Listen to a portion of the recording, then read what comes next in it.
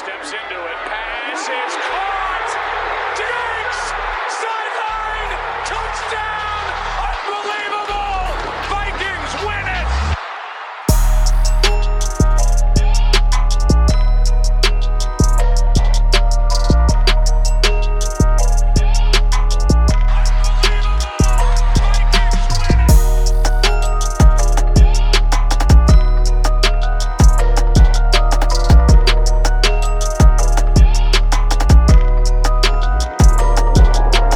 Hey, welcome back to the Unbelievable Podcast. I am BJ Ardell, back here with my guy, Drew Mahold. And today, well, we've got a lot to cover in about 60 minutes here. Quite a bit has happened since we last spoke. Of course, the 53-man roster was announced. But now, as of today, as of this recording on Wednesday the 9th, we have just found out that a slight change, well, not necessarily a slight change, a pretty big change is going to be happening to that 53-man roster with Danielle Hunter going on IR. So we'll talk a little bit about that. Then we'll do our typical Vikings-Packers preview heading into week one and finish up with our picks for the week. So one note here is that with the regular season starting, shows will be moved from Tuesday to Thursday. So you get 2 shows a week posting on Tuesday and Thursday morning. So keep an eye out for that on the Climbing the Pocket network, as well as Daily Norseman, and then iTunes and everywhere else where I normally say at the end of the show. So let's just jump into it here and start off with this big news. So we were planning on just, kind of giving a brief synopsis or our synopsis of the 53-man roster, given that I assume that many of you guys have already heard enough about the 53 and kind of formed your own opinions on where the Vikings stand. But with this news that just dropped this afternoon, Danielle Hunter being placed on IR, which it's not as severe as it once was with the rule changes. So Danielle Hunter will miss at least 3 games instead of this typical 6, which is somewhat good news, or at least relative to the situation that is. But that's a big hole. So Drew, your initial thoughts on the news coming out that Hunter is going to be not only missing Sunday's game, but the following Sunday and the following Sunday after that as well. Yeah, that sucks. There's no way around that. And I think it gives a little bit more insight into why the Vikings did trade for Yannick Ngakoue. You have now a stud pass rusher. I wouldn't put Ngakoue at the Danielle Hunter level, but right.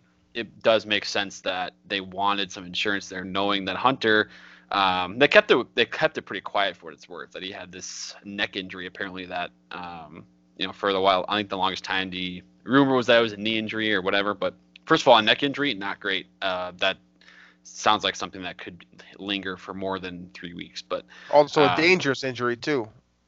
Right.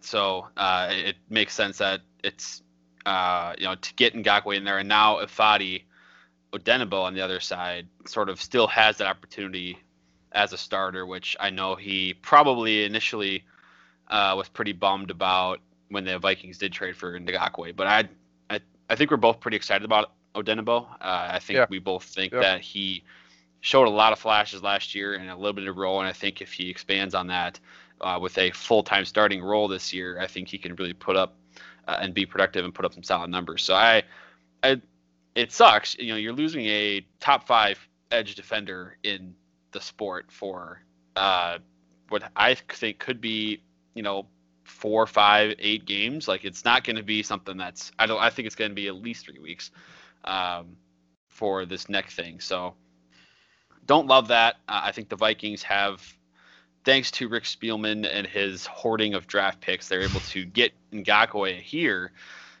so that they could minimize the loss that otherwise would be if Hunter was absent. Yeah, so that point right there, that trade for Yannick Ngakoue certainly looks a lot different in this lens now, right? Knowing that Hunter is going to be out for the first 3 weeks, it certainly makes sense for the Vikings to trade a second and a fifth, especially considering that when Teddy Bridgewater went down, they went ahead and traded a first to replace the quarterback position with Sam Bradford in the past. So there is precedent to suggest that when the Vikings feel like one of their key playmakers is missing, that they are willing to go out and get a big piece. Now, they did that, and there's a couple of kind of side pieces where you can silver linings, if you will, right? So you're missing Hunter for 3 weeks, like Drew said. There's no way around that. That sucks. But that being said, you do give the opportunity to Odenigbo to see what he's got, right? We've seen him in spot starter duty. I don't even want to. It's not really even spot starter duty. It's more rotational duty throughout his career. Now he gets the opportunity to play at least 3 games. As Drew stated, a neck injury, probably longer, or potentially longer. I probably should say. You don't want to mess with neck injuries ever. Could potentially be career threatening if it's a nerve or something like that. I'm not a doctor, but I wouldn't want my neck messed up. So, the opportunity here for Odenigbo to get some snaps and some quality snaps at that opposite, a very good pass rusher, as you said, in Ngakoue. The Vikings could, theoretically, if all goes well, Hunter comes back, hopefully at full strength. You got Ngakoue kind of acclimated to the system a little bit more, and you got 3 weeks of experience, playing alongside the guys in Minnesota. And then potentially you have Odenigbo as well, who's, playing efficiently, hopefully. And you've got 3 different pieces there that you can rotate in and out and have a really dangerous pass rushing attack. So, it's a small silver lining, especially when we're talking about maybe the Vikings' best player, not just their best defensive player, but their best player, period, being out for 3 weeks. But, Hunter's not the only piece, and I think the Vikings have done a pretty good job to sort of, put a Band-Aid on this, despite the fact that these first 3 games in kind of a strange season are probably more important than ever.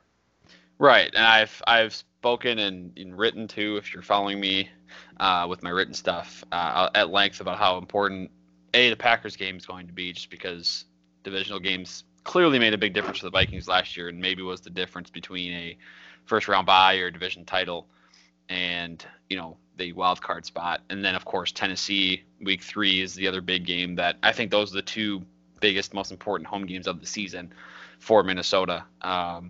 With those 2 opponents, that's definitely going to be the toughest 2 games that they have. So it's you're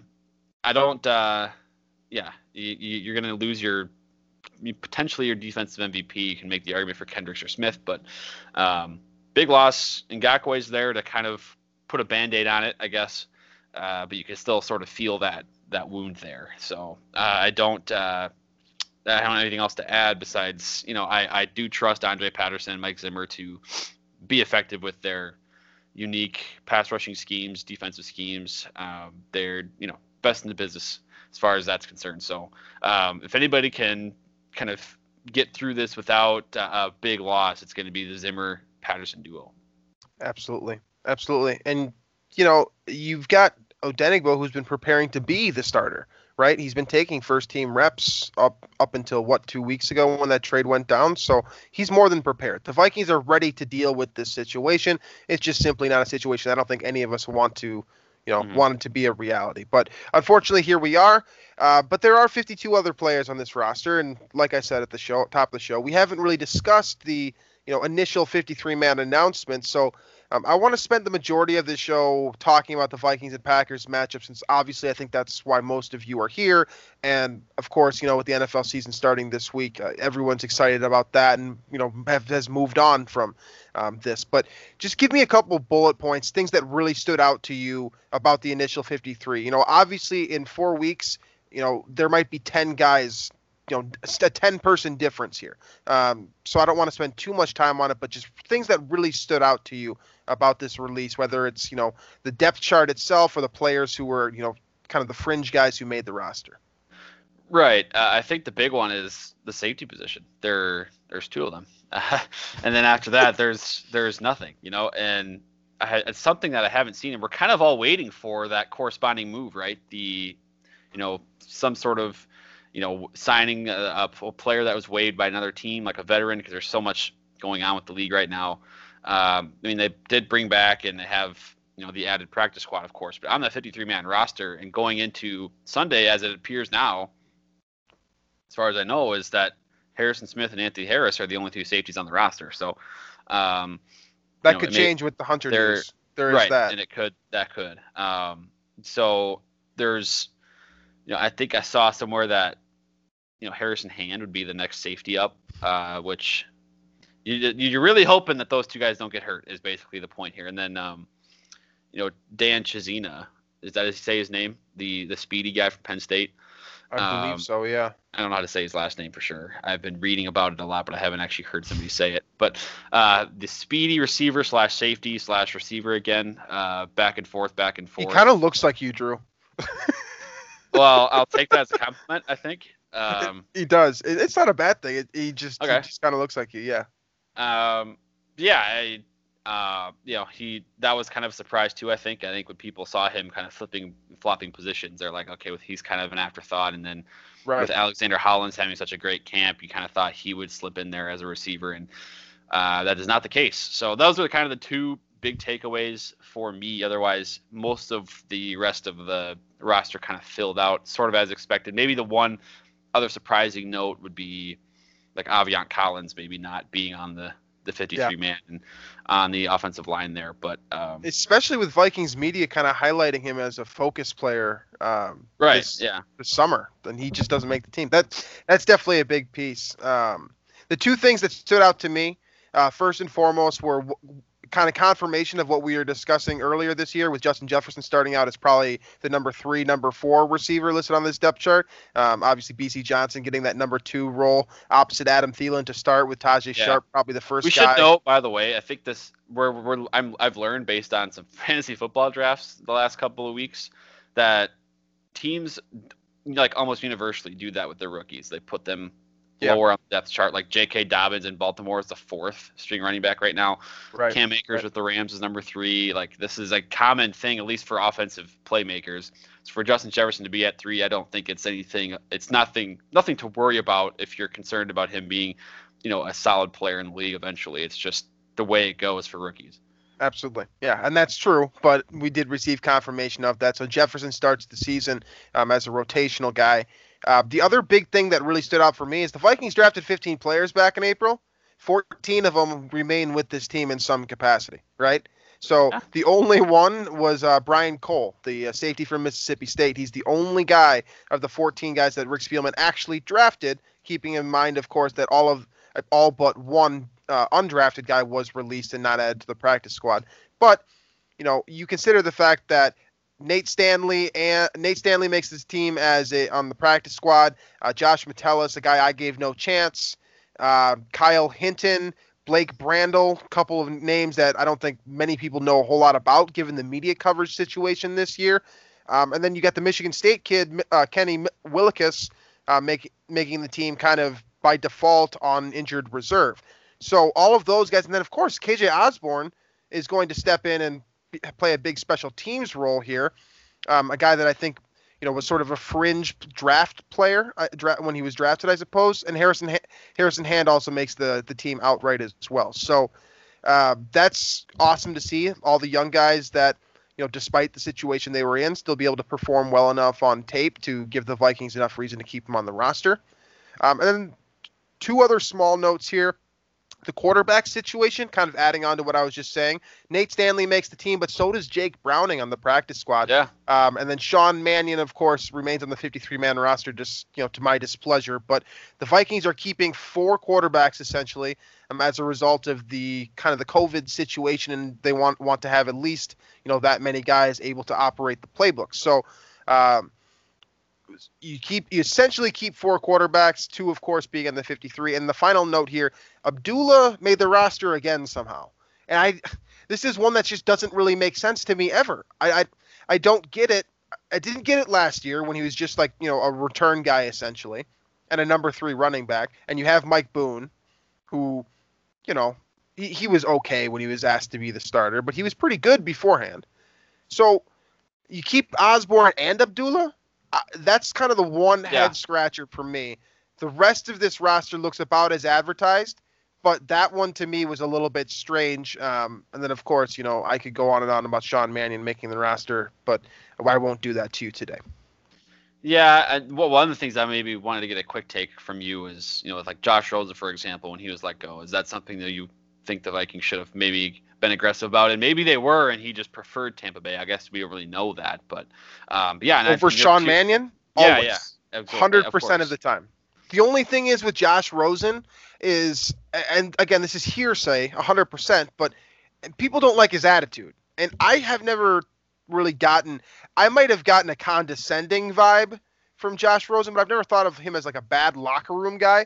But if that is the case, then no, I don't want to bring him in for sure. I don't care how talented he is on paper. But right, and we don't know that's something that as fans sitting in our living rooms, whatever, it could be completely ridiculous. Yeah, but I just wanted a take on that because that was one thing that I know some Vikings fans looked at and thought, well, Josh Rosen or Sean Mannion, one guy hasn't really been given a chance at all as a first-round top 10 pick, and one has been a journeyman backup for a long time. Anyway, and then I didn't even think about your point about Abdullah and Osborne there, but that does make some sense. So they clearly like Abdullah as a leader, though, right?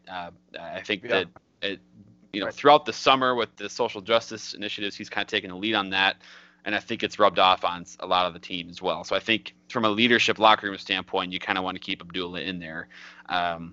But your point about the football logistics of what's his role going to be if they're already added Osborne as a return guy, and you already have Cook, Madison, Mike Boone in the backfield, having a fourth running back as a roster spot might be not the best usage of your spots, but we'll see what happens when the season kicks off here.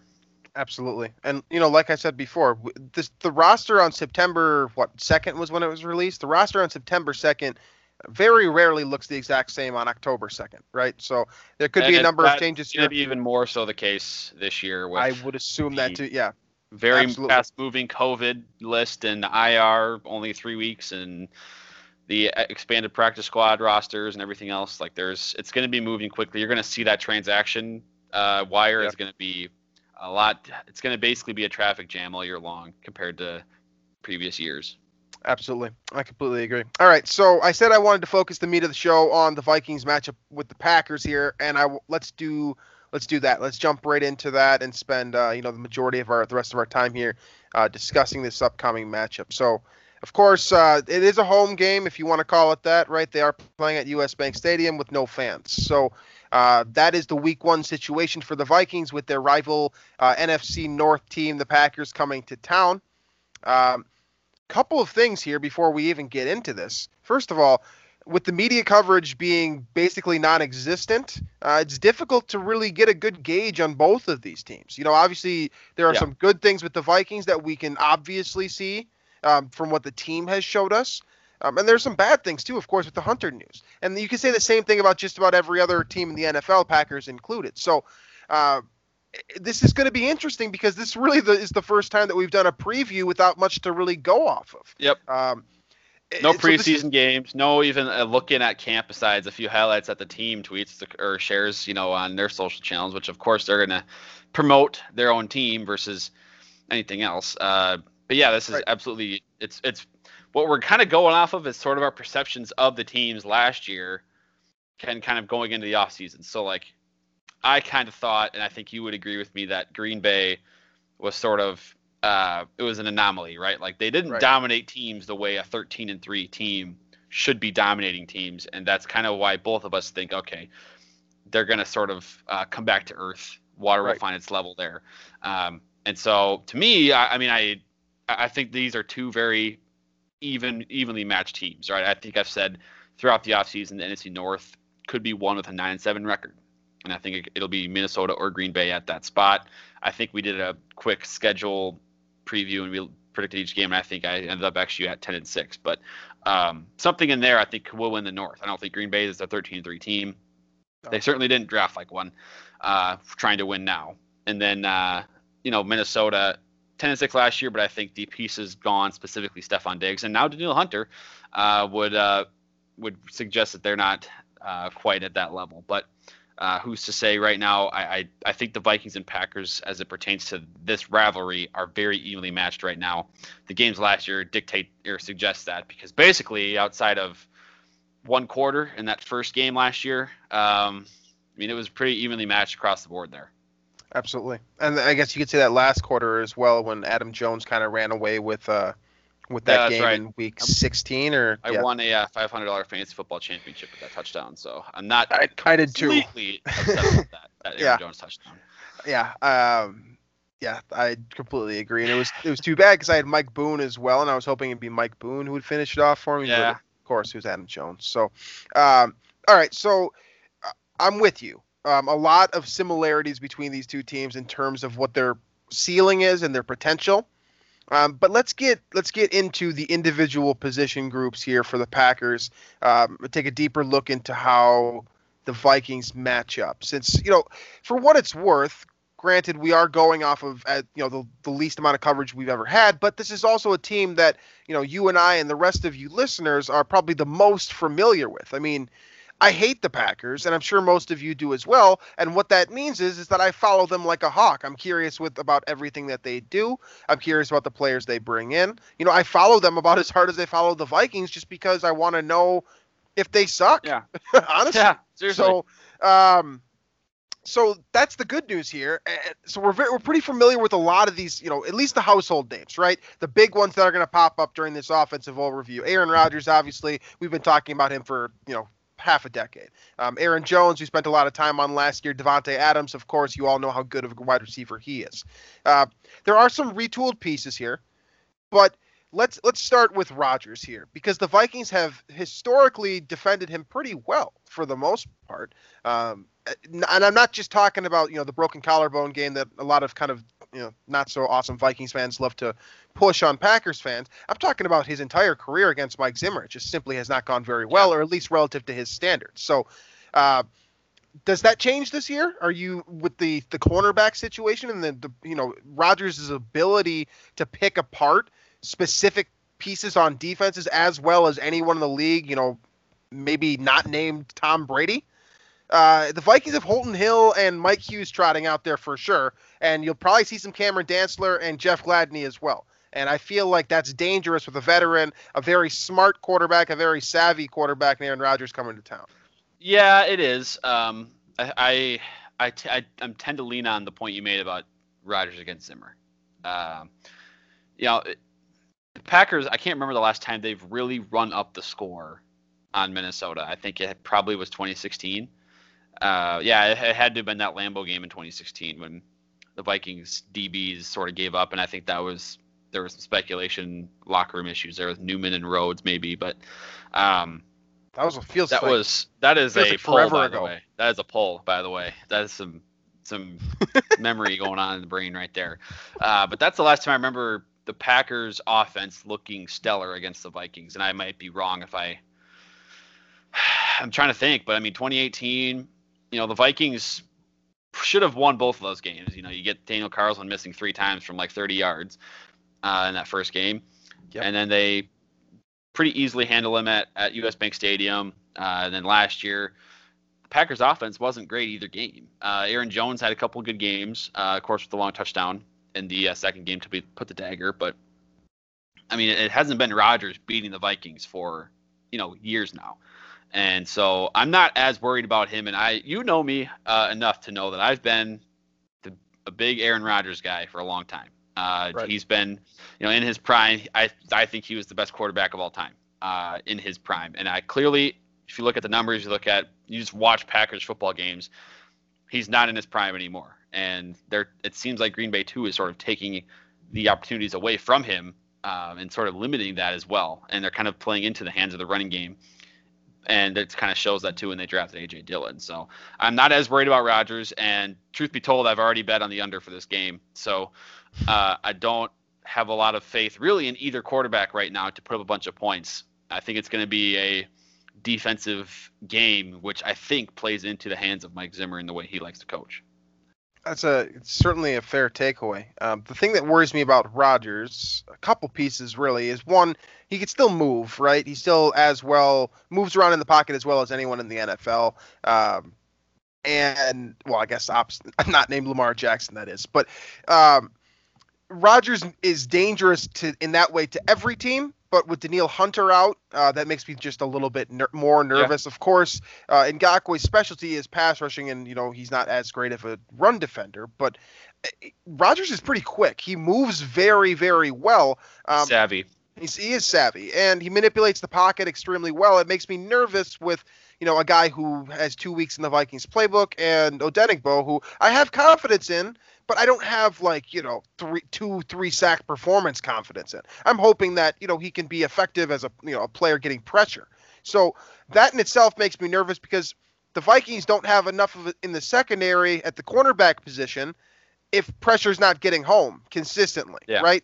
The good news is, as we get into this offensive line here, there are some flaws and some holes that the Vikings can potentially pick apart. But you think about the defensive line that they're trotting out there now, Ngakoue, Odenigbo, Jaleel Johnson, and Shamar Stephen. That just doesn't sound good enough to me to slow down Aaron Rodgers. You might be able to neutralize him, but I don't see a definitive advantage like the Vikings normally do with that matchup.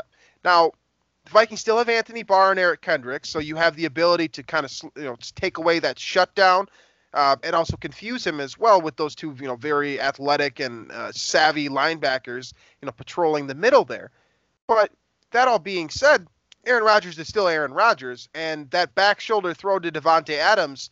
That's good. That's the thing we should by now already know that's going to happen 4, 5, 6 times in this game. Right. Adams is going to get that's one of those two, it's not even a guardable, defendable throw or play. Like if the timing's right, that can't be stopped. So that's going to happen 4 or 5 times. And I feel like at this point, I've gotten used to just surrendering Adams, 7, 8 catches for 70, 80 yards and a touchdown in the Vikings-Packers matchup. It seems like it happens every year, and it's been on Xavier Rhodes. And so that kind of leads sort of to the next point of the discussion here, I think where you were maybe leading to was the cornerback spot. Are we worried about it? I'm not really, and I think it's just because, I'm okay with Adams getting his, right? I think that's going to happen. And I have a level of confidence in the other guys to shut down whoever else the Packers receivers are. Which is, Allen Lazard's a big boy at 6'5". Marquise Valdes-Scantling is a speedy guy, but neither one of them are very polished or productive in their careers. And so it's working the same way, right? I think, Vikings have Thielen and then a bunch of kind of unproven guys. The Packers have Adams and a bunch of unproven guys. So it kind of goes both ways there. I would imagine the Packers are thinking the same way as let Adam Thielen get his and make BC Johnson or Tajay Sharp or Justin Jefferson beat us. Right. And I think that's what I kind of would like the Vikings to do is, pay attention to Adams and leave your other guys singled against Lazard or Marquise Valdes-Scantling or whoever else is over there, and let Rodgers try and pick that one apart. Yeah, I agree. If you're right, in Davante Adams just kind of shoots for, we'll say 85 yards on 8 catches and a touchdown. I'd be okay with that. I'd be happy with that. Yeah. Especially considering that it's Holton Hill that's slated to line up against him head to head, right? I'm sure he'll get coverage over the top from Anthony Harris, but that's kind of the head to head matchup to keep an eye on. If Hill keeps him under 100 yards and Lazard, St. Brown, Valdes-Scantling, or Malik Taylor, who I don't even know, if none of those guys make a name for themselves in week 1 and Adams just kind of does his thing, the Vikings should be in a pretty good position to win, assuming that they're able to get pressure on Rodgers to some degree. And you look at this front 5 that they're going to be trotting out. Now, this isn't a bad group by any means. There's still a couple of really nice pieces there with David Bakhtiari, of course, being one of the best left tackles in the league, Corey Linsley being a former Pro Bowler, and the left guard Elgin Jenkins having a very, very solid rookie campaign last year. But there's real question marks about the right side, right? You got Billy Turner at right tackle, North Dakota State kid who was drafted in the 3rd round and bounced around before getting his bigger deal with Green Bay. There's real question marks there, and his backup is Ricky Wagner, who there's probably even more question marks about now, given the contract that he received a couple years back. So then you've got Lane Taylor, who, again, not a superstar by any means. So can the Vikings take advantage of the holes on the right side and still manage to get some pressure off the left side? I mean, if you can answer those questions with yes, and of course, and you probably feel pretty good about your chance to win this football game if you can get pressure off that right side. Right. So yeah. It's easier said than done, of course, but if you can get pressure, keep everyone not named Davante Adams in check, and just let Aaron Jones become sort of non-existent because the Packers don't want to use him anyways, you probably have a pretty good chance to win this football game. Yeah, I mean, here's the thing. I am confident in Mike Zimmer and this defense, even without Hunter, to kind of keep the Packers in check. They've done that for how many games in a row now? It's been basically through the 2017 season dating back. Now, granted, 2017 obviously did not include Aaron Rodgers for about 6 or 7 of those quarters. But point being, Mike Zimmer seems to have the Packers figured out to where, all right, it's really up to this offense to put up 24 points, 28 points, whatever the case may be. That's kind of where I am feeling about this game. The pivotal point, turning point, the X factor is going to be if Kirk Cousins can lead this team to 4 to 5 scoring drives, 3 of them touchdowns. Well, let's jump in here right now. Yeah. And talk about that. Can Kirk Cousins lead 4 or 5 scoring drives against this defense? Now, we normally go level by level on defense, so let's do that again as we typically would. Starting with the 3 guys on the defensive line. This is a 3-4 defense for Mike Pettin, remember, of course. So they'll have 4 linebackers patrolling. Basically, Preston Smith ends up being a defensive end. But the 3 guys on the defensive line, you got Dean Lowry at the DN spot, so essentially a 5 technique. The nose tackle is Kenny Clark, the stud. Big deal recently. Probably one of the most dangerous pieces on their entire defense.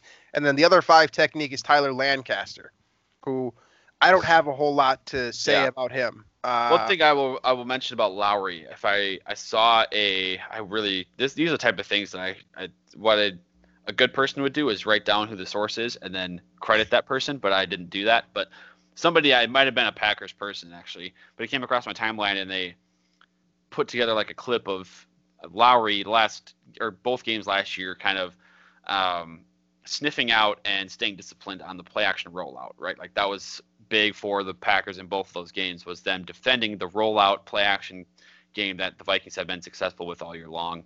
And so he was really disciplined there. So that's an X factor in this kind of the X factor within the X factor would be Lowry and whoever I guess would be charged with that assignment this year on Green Bay's defense, staying home and not letting Kirk get out of the pocket on those rollouts, instead keeping him there and forcing him to kind of, fall backwards away from the play and either throw the ball away or get rid of it or take a sack, whatever the case may be.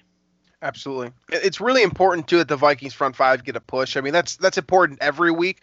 But Kenny Clark is most effective because he can take on 2 blockers and still get pressure, right? So if you are going to allow that to happen, allow a defensive guy to man 2 of your offensive linemen, he better not be getting a pressure as well. So really that's the difference here is when the Vikings are double teaming Kenny Clark up the middle, can they keep him from getting, messing up that pocket, murking up in that pocket enough for Kirk Cousins where he can't step up and throw.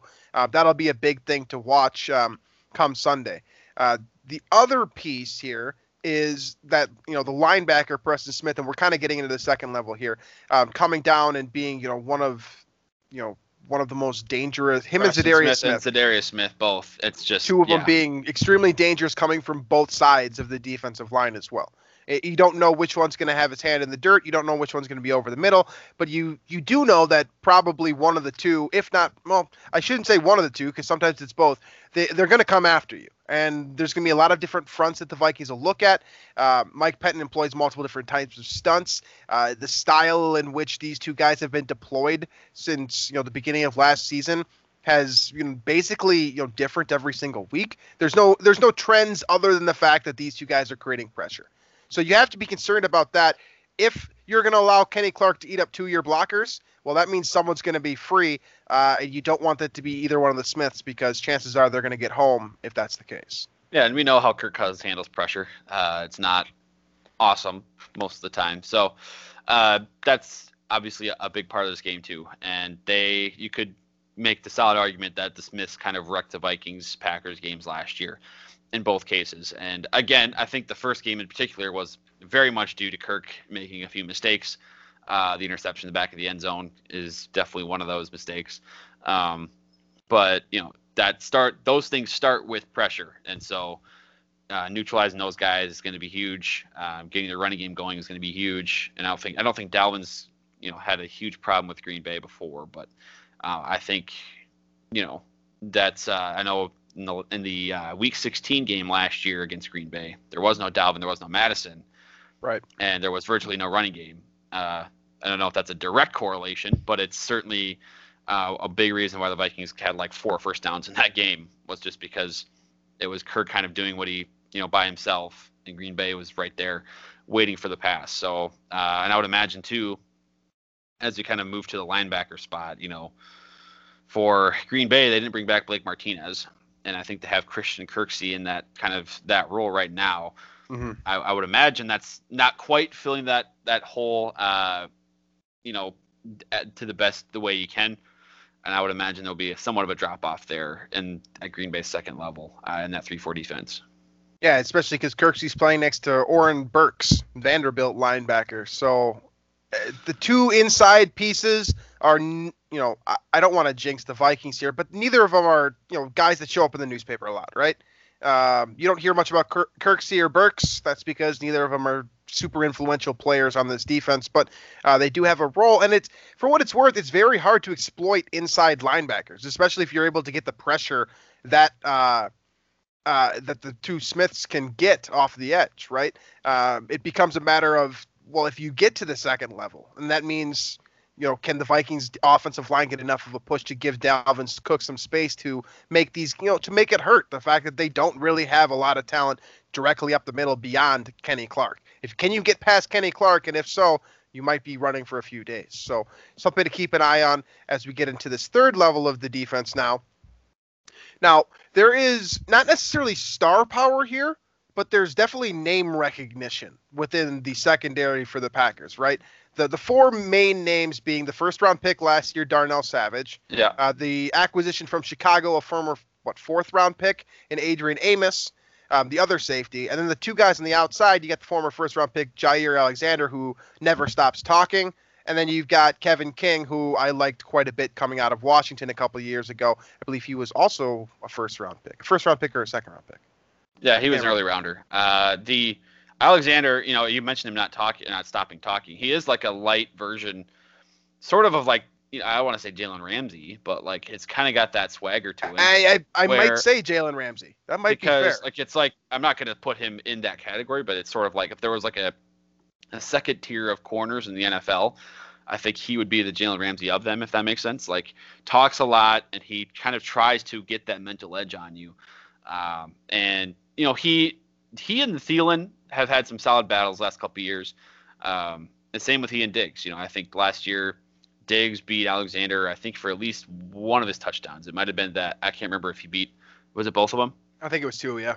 Yeah, he beat him for both those touchdowns. So it's not like Alexander is unbeatable, but he's certainly he is one of the better shutdown corners in football. And he's a gambler too. He's dangerous in the same way that Marcus Peters is that he can jump right in front of a ball and take it to the house. Right, like once he gets the ball in his hands, it's very dangerous, and he has a knack for kind of jumping those routes, especially the comebackers. It's not the type of guy who's going to out jump you in the end zone. Like, you don't have to be super nervous of that. But he is a guy who's going to jump in front of a crossing route, for example, or a comebacker, that a wide receiver just didn't get enough of a step on. He is that type of player, and he really makes it hurt. But Amos was pedestrian last year in Green Bay, right? I mean, he was okay, but he was a stud, absolute stud in Chicago. And last year in Green Bay, he was just meh. He was all right. He was there. He was doing his job. And Kevin King, I think, is kind of the weakest link here. And the guy that, if you can find a way to get Thielen matched up on him, whether that's by using shifts, motions, whatever, that's the one-on-one that you want. If you can find a way to get Adam Thielen straight up on Kevin King, the Vikings are going to win that matchup, I think, 9 times out of 10. So keeping in mind, this group here on defense, what is kind of the biggest factor for you, for the Vikings? Like, if the Vikings are going to win this game, what do they need to do against this defense to win? I think it's going to be up to a second receiving option, whether that's Irv Smith, whether that's Justin Jefferson, Tajay Sharp, B.C. Johnson. There isn't a lot of help to cover Irv Smith, by the way. That's might be a good point. Anybody to kind of step up, because I think it's going to be fun, by the way, to watch Alexander and Thielen. I would assume that Green Bay will want Alexander to sort of shadow Thielen. We don't confirm that, and a lot of times when we hear, oh, he's going to shadow this guy, it doesn't happen 100% of the snaps. But I think if Kirk can find a chemistry with one of those other receivers this week. While Thielen wins his too, right? Gets his against Alexander. I think that will help the Vikings quite a bit. Key third down conversions there where he doesn't have to, force feed the ball to Adam Thielen. I think that'll be big. So that's kind of where I think this game's going to hinge is which offense can find that second receiving option behind their star and make the most out of that player, win the most matchups from that spot. And I think for the Vikings, I don't know. I would imagine BC is going to be the favorite to sort of get the most reps there. Sure. But if it's him, I don't care who it is, Justin Jefferson, Tajay Sharp, Irv Smith Jr. could be that guy as well. I think that's going to be key because the last couple of games, or the games last year, Vikings didn't get a passing game going besides a couple maybe explosive plays to Diggs. So kind of filling that spot is going to be important to me. You also, on the offensive side of the ball, then with you taking care of the defensive side of the ball, if the Vikings defense, I should probably phrase that horribly, with you covering the Packers, how the Vikings offense could beat the Packers defense on the offensive side of the ball. Okay, you guys know what I'm talking about. I'm tongue twisted. I don't know what to say. Okay, so for the Vikings to beat the Packers offense, okay, to me, it kind of comes down to what the Vikings offense is doing too, right? So in my opinion, if Dalvin Cook has more rush attempts than Aaron Jones, the Vikings are going to win this game. Because to me, whoever controls the clock better. The analytics crowd hates that take, by the way. The analytics crowd hates that take about the rushing attempts. My point isn't that if your running back runs the ball more, you churn up more yards and therefore win. It's more that if your running back carries the ball more, it's probably because you're winning and you're running down the clock, right? So to me, that's the difference in this game here. Is Dalvin Cook or Aaron Jones used more? Because to me, if both of those guys got 20 touches, I like the Vikings' chances, right? I like the chances of Dalvin Cook rushing for an average of 4.5 yards and potentially having a couple explosive plays. The same can be said for Aaron Jones, I suppose. But to me, that's the difference maker here. Is the Vikings offense efficient enough to keep Aaron Rodgers off the field, as we've been trying to do for, a decade now? Is the Vikings offense efficient enough to keep Aaron Rodgers off the field and keep Aaron Jones from, make him one-dimensional, right? We've been saying this for years. If you can make Aaron Rodgers run it one-dimensional, that's the best chance to beat the Packers. That really hasn't changed, since we started recording podcasts. So that leads us into our picks, and we'll start with this Vikings-Packers matchup. Who do you got? I've said this before about these games. In the Vikings-Packers rivalry, I default to the home team, even though there's not much of a home field advantage in this game. I'm still going to take the Vikings just based on that fact. But I think, if anything tells us about, the history of this rivalry the last couple of years, should be a good, fun game, close game. I'm taking the under too, so I'm hoping for a defensive battle that Mike Zimmer can pull it out in the end. So I didn't say this at the top of our analysis, but the Vikings are currently at -2.5 on Bovada. So Vegas says the Vikings are going to win. I am going to agree with Vegas for a lot of the reasons that we've already stated, right? I think the Vikings are more built to win. I stand with what we said all of last year, that 13-3 was a fluke. I just don't think it's that complete of a Green Bay team. It's hard to win with 3 offensive players, and that's it. And that's what the Packers have right now. So I think the Vikings defense will do enough, and I think ultimately they'll get a win here. I think it'll be by a small margin. It'll be something like 24-17 or something like that. But By the way, I'm super curious to see how the Packers use AJ Dillon, or if they do at all. Right. Second round pick, and they've already been using Aaron Jones like way less than they should be. Because I think he was playing 55% of the snaps last year, with Jamal Williams also rotating in like way too often. And they draft this other guy. You have to justify drafting a running back that high somehow. So I'm curious about that. Not that AJ Dillon's bad. Like, I've never tried to say that AJ Dillon is a bad player. I just did not like the draft pick, and it made no sense to me.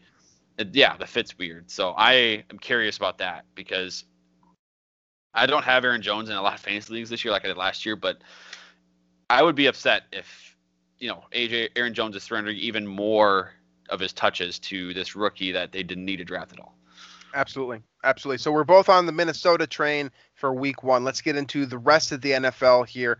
If you weren't with us last year for our picks, basically what we do is we just give kind of a short blurb on each game, and both of us pull a pick out of our ass. That's kind of how this works. And then at the end of the year, Drew and I, check out the totals, and Drew usually wins. That's kind of how this thing works. Do you have the records in front of you from last year or no? I don't have them in front of me, but I know you beat me by about 16 games last year. Yeah, okay. So it wasn't close last year. That part, the actual records aren't really important right now. We just got to get that part out. All right, so the Thursday night game features your two very rich quarterbacks, Deshaun Watson and Patrick Mahomes. This is games being played at Kansas City. Not that it matters all that much. Hey, they got 2,500 fans, I think, or 12,000 or something like that. A small number of fans will be at this game. All right, so who wins it? Super Bowl champs or the younger guys? Houston, I just what's there besides Deshaun Watson? I mean, you have David Johnson and Brandon Cooks. You have speedy receivers. You have Cooks and Fuller, who are speedy receivers. They run fast.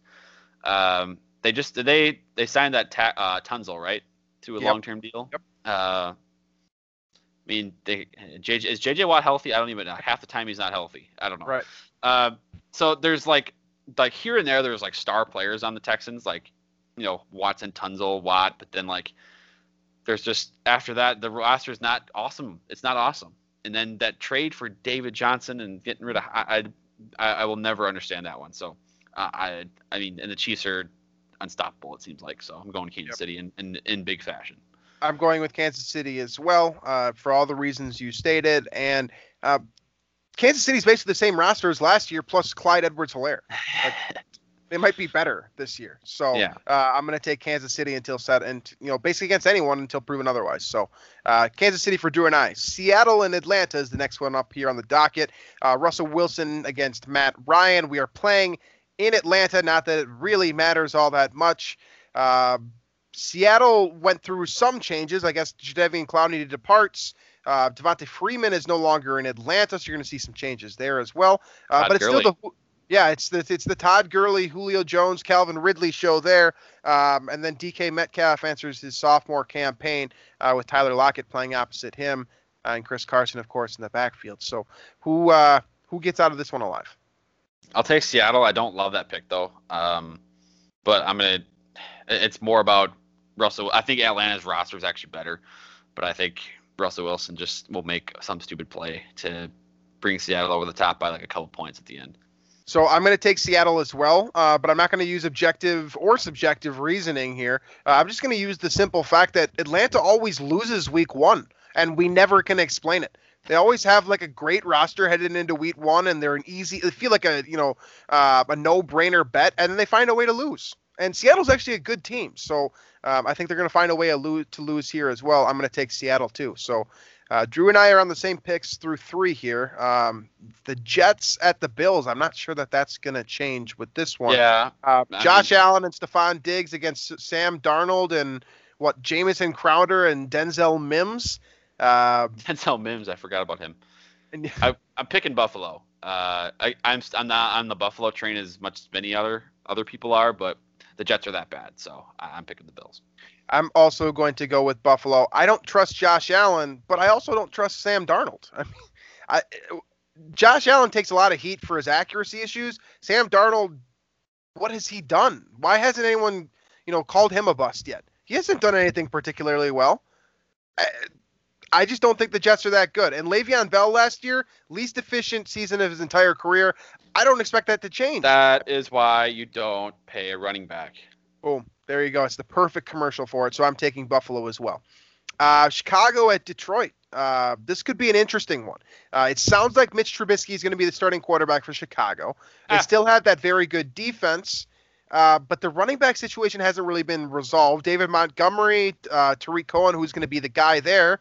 And then Detroit has, a pretty efficient aerial attack, assuming Matthew Stafford doesn't have COVID-19. I mean, you've got Kenny Galladay out there. You got T.J. Hawkinson entering his second year. Marvin Jones, of course, returns to action. I mean, and then they've got three running backs. Kerryon Johnson's finally healthy again. Adrian Peterson, hilariously, is in Detroit. And there's one other guy DeAndre Swift. DeAndre Swift, the rookie out of Georgia, right? So you've got all of these different pieces for Detroit. That offense looks pretty good. Yeah. Who gets I the think win? Detroit. I think Detroit's winning this game, and I actually like Detroit a lot in this game. I don't know if you have the spread in front of you.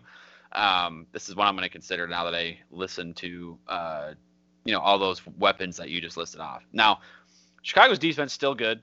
-3 for Detroit is the spread. Okay. Yeah, I see that. Okay.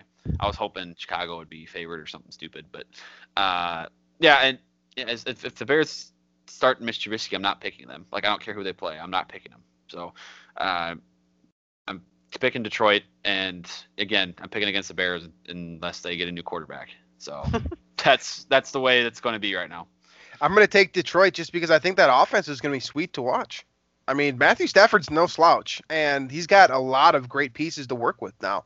And Chicago, I mean, they weren't that great last year. They're probably going to be. What reason is there to suggest that they're going to be better? Yeah, no, there isn't one. There isn't one. So I'm going to take Montgomery, by the way, too, better. is out for 2-3 weeks, 4 weeks, or something like that. So okay, well, there you go. Still 120-pound Tariq Cohen carrying the rock. Yeah, I'm going to take Detroit too. All right, NFC East here. Philadelphia heads to the Washington football team. That's going to be, I'm going to say that wrong 50 times this year. Yeah. So it's going to be Dwayne Haskins under center against Carson Wentz. You've got a retooled, well, honestly, both these teams are kind of retooled. I mean, Alshon Jeffrey and Deshaun Jackson are still out there at wide receiver, but Jeffrey, of course, as always, is questionable. You've also got Jalen Reagor out there, the rookie who everyone was pissed about in Philadelphia that they selected in the first round. But Washington, and then you got Washington, what's the running back's name out of Washington that's making all the headlines now, especially Gibson, Antonio Gibson, right? So there's a lot of different pieces here. The main question in this game that kind of answers who's going to win it is: do you think Dwayne Haskins is any good, and does he have a chance now with Ron Rivera as his head coach?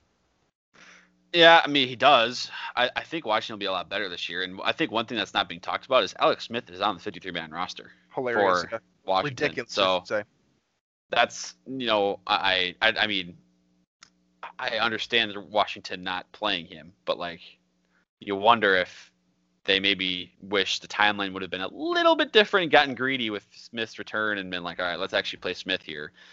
Haskins can wait a little bit and develop a little bit more, but I'll take Philly. I don't love Philly this year either. I think that run that they had at the end of last year was just it's not going to be replicated. I don't even know who's their receiver right now. Like, did they add somebody? I mean, Alshon Jeffrey, Reagor. I think, is still there. Jalen Reagor, okay. But, like, okay. So you have Jeffrey, who I think wanted to trade or was going to demand a trade, or they were trying to trade him or something, and then Reagor, and then you have who else? Sanders and Howard in the backfield. Howard's not there anymore. You have Zach Ertz and Dallas Goedert is probably the best receiving tight end duo. But anyway, we're talking too much about the Eagles. They're going to probably win this game. Boston Scott is the backup now with Howard. Boston Scott. Yeah. I'll take Philly. I don't love either team though this year. I'm going to take Philly too. I don't like either of these teams. I just don't like Washington more. They're just bad. They always are. I mean, maybe they can turn it around, but until proven otherwise, they're bad, period. Next one here. We got the Las Vegas Raiders getting the opportunity to play on the road against the Teddy Bridgewater Carolina Panthers. Who do you got in this one? Panthers.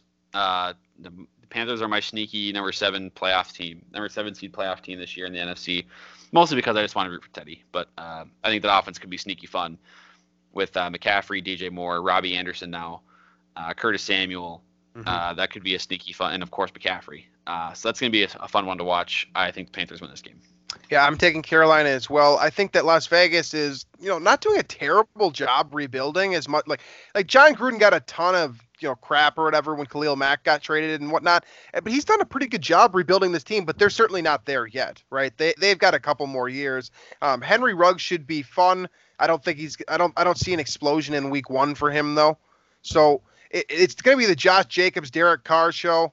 I just don't see that getting it done against McCaffrey and Bridgewater. So I'm going to take Carolina as well. So we are 100% in agreement so far. Heading into this next one, Indianapolis at Jacksonville. I don't really see that changing. No. Jacksonville might go 0-16. Yeah, I've never that's the seen 0-16 team. such disdain for an organization from players that just played on the team. Like every player that leaves has been talking, about that organization, and every good player that's there wants out. Like it's unbelievable. There's something going on behind the scenes that we don't know yet, and it's surprising that it hasn't been looked into more because, Yannick has had things to say. Obviously, Jalen Ramsey, Leonard Fournette, Ronnie Harrison last week. Ronnie Harrison, yep. Like these guys, every one of them, they get out of there, then they, say some stuff, and it's not a thank you to Jacksonville. I really appreciate everything you did for me. Blah blah blah. It's I gotta get out of Jacksonville. My time is done. All this stuff. It's bizarre. I'm taking the Colts. A very Jags. well-run organization, with the exception of the drunk owner, by the way, in Indianapolis. Correct. Yes. So I'm going to take Indianapolis as well. I don't think I need to justify that any more than you already have. So moving on to the next one here, Cleveland at Baltimore. The perception on Cleveland has dramatically changed since last year. And the perception on Baltimore, or specifically their quarterback, has also dramatically changed. This might be the 1B to the Chiefs 1A in the AFC. So does Baltimore escape week one with without being upset by Cleveland and Baker Mayfield? I think so. I do believe in the Browns this year, but not to the point where they're going to go on the road and beat Baltimore. So I will take the Ravens. Yep, I feel the same way. I think that Cleveland will rebound. I do think that Beckham's going to have a better year, despite kind of the ridiculous news surrounding his name right now. I'm not going to talk about that, but feel free to Google Odell Beckham and see what comes up. But yeah, I'm going to go Baltimore. I think Lamar's going to have another great season, assuming he can stay healthy, and that offense has really only gotten better since last year with J.K. Dobbins. So I'm going to take Baltimore. Next one here. We got the Los Angeles Chargers against the Cincinnati Bengals. Joe Burrow against, I believe it's going to be Tyrod Taylor at least to start for the Chargers. Mike Williams is questionable. Keenan Allen is still there with his new contract extension. You got Austin Eckler is the lead guy in the backfield with Melvin Gordon gone. And Cincinnati just paid Joe Mixon. He'll start with, I believe, A.J. Green actually on the field opposite Tyler Boyd. So this could be an interesting matchup. Two swing teams here that did not play well last year, and they got the picks for that reason. But they could potentially be, a little bit different this year. Yeah, the Chargers defense is loaded. There's a lot of guys on that defense. I'm going to pick the Chargers because of that. That's not a defense you want to go against in your first career start. I don't care how cool, calm, collected, cool Joe Burrow is. I think the Chargers defense will prevail here. But I do like the pieces around Burrow, and I think with time, he'll kind of, I don't want to say thrive, if that's the right word, but I think he'll come into his own. He's gonna have a good year. Down the stretch of the season. I think week one against that defense is a little bit too much to ask. Absolutely. Yeah, I'm going to take the Chargers as well. And you talk about that defense. I mean, Linval Joseph hops over there back to being a true nose tackle with Joey Bosa and Melvin Ingram next to him. And then you've got Kenneth Murray, the rookie, up the middle, Casey Hayward, Nazir Adderley, and Chris Harris in the secondary. Yeah, if I'm Joe Burrow, that's not the defense I want to face week one. I'm going to also take the Chargers. Now, this one I think is going to create a schism between us. And probably the biggest and most exciting matchup of the weekend, the NFC South week one matchup between the Buccaneers and the Saints. Yeah. Now, last year you called me crazy for saying all these things about this matchup. This year, we've got Tom Brady, Leonard Fournette, Rob Gronkowski, and A.Q. Shipley joining this roster, on top of the fact that they already had Mike Evans and Chris Godwin as well. They head to New Orleans to face off against probably one of the most complete rosters in the NFL, top to bottom. Drew Brees' potential swan song here, Alvin Kamara, Michael Thomas coming off a historic season as a receiver. Who do you have in this matchup of NFC South Titans? See, the Brady to the Bucs thing is weird for me because it gives me this weird Favre Minnesota vibe, and that's the only reason I kind of have this high expectation for Tampa Bay. I'm going to pick the Bucs. I think there's a weird sense of like Bruce Arians and Brady could actually be awesome. And it's something that it doesn't seem like a fit really, right? Because Winston was sort of this let it fly down the field 50 yards without really looking at where you're throwing. And that's kind of the opposite of what Brady has been in New England the past couple of years. But for whatever reason, I think letting Brady kind of rip it a little bit more and kind of giving him sort of the green light to do that, I think might bring back some of the 2007 Brady type of performances. So that's more of a gut feeling than anything, but I'm going to take Tampa Bay for that reason. All right, so I'm going to take New Orleans here. I like Drew Brees at this stage in his career more than I like Tom Brady. And I think that New Orleans is the best team in the NFL. They're my Super Bowl pick, and they really are. They kind of have been my Super Bowl pick for the last 2 or 3 years. I think it's going to be them and the Chiefs in the Super Bowl. I don't think Tom Brady's still good. I don't think he's great anymore. I think that Drew Brees can still be great. And to me, that's the differences between those two guys. Because, like you said, Bruce Arians is going to try to air it out. Sean Payton's going to try to do the same. And then you get two dramatically different running backs. I'm going to take Alvin Kamara's style of play over Leonard Fournette's all day long. So I'm going to take the Saints here, but I do think that this could be a really fun one, a 49-45 thriller or something like that. So the last 4 matchups here, let's run through these real quick. Arizona and San Francisco. I think San Francisco is probably the safe pick there. Yeah. And the next one here could be fun on Sunday. Yeah, this one is Sunday Night Football. Dallas against the Los Angeles Rams. Two big name organizations, big markets coming together on Sunday Night Football. I'm taking Dallas. Where are you going on that one? Yeah, Dallas roster I think is the best in the NFL. And if Mike McCarthy can somehow coach not worse than Jason Garrett, they're going to be a real contender. Yep, I 100% agree. The last two here are Pittsburgh at the Giants and Tennessee at Denver. I think I know where you're going in the Tennessee-Denver game. Where are you going in Pittsburgh, New York? I'll go Pittsburgh. They, with Big Ben, imagine how they would have been last year, right? That defense is right. No joke. They had Duck Hodges at quarterback for a lot of last year. So they're going to be really good this year. And then I'll take Tennessee in that other game, although I do like Denver this year because I think they have that 2017 Jags, 2018 Bears, 2019 Bills vibe where they don't have a great quarterback, but that defense is good enough to carry them against a weak schedule. That said, Tennessee in that game. I'm going to take Tennessee and Pittsburgh as well. I do really like Drew Lock. I want that on record week 1 here. I think he has the potential to be very good. I love his personality. The Fire is so much fun to watch, right? But I do think that he will lose to Tennessee. And like you said, Ben Roethlisberger's return, that's huge for this offense. They basically were scoring 10 points a week. Now they can basically double that, if not triple that, with Roethlisberger's return. On top of T.J. Watt leading that defense, they could be a very, very dangerous team in the AFC. So that concludes our picks for the week. We only disagreed on one matchup this time. I'm sure it will not be like that for the rest of the year. But that wraps up our first show for the 2020 NFL season here. Thanks as always for joining us. Like I said at the top, you can find us on the Daily Norseman, Climbing the Pocket Network, iTunes, Stitcher, Google Play, Spotify, anywhere else you find your podcasts. And you can watch us on YouTube as well if you like.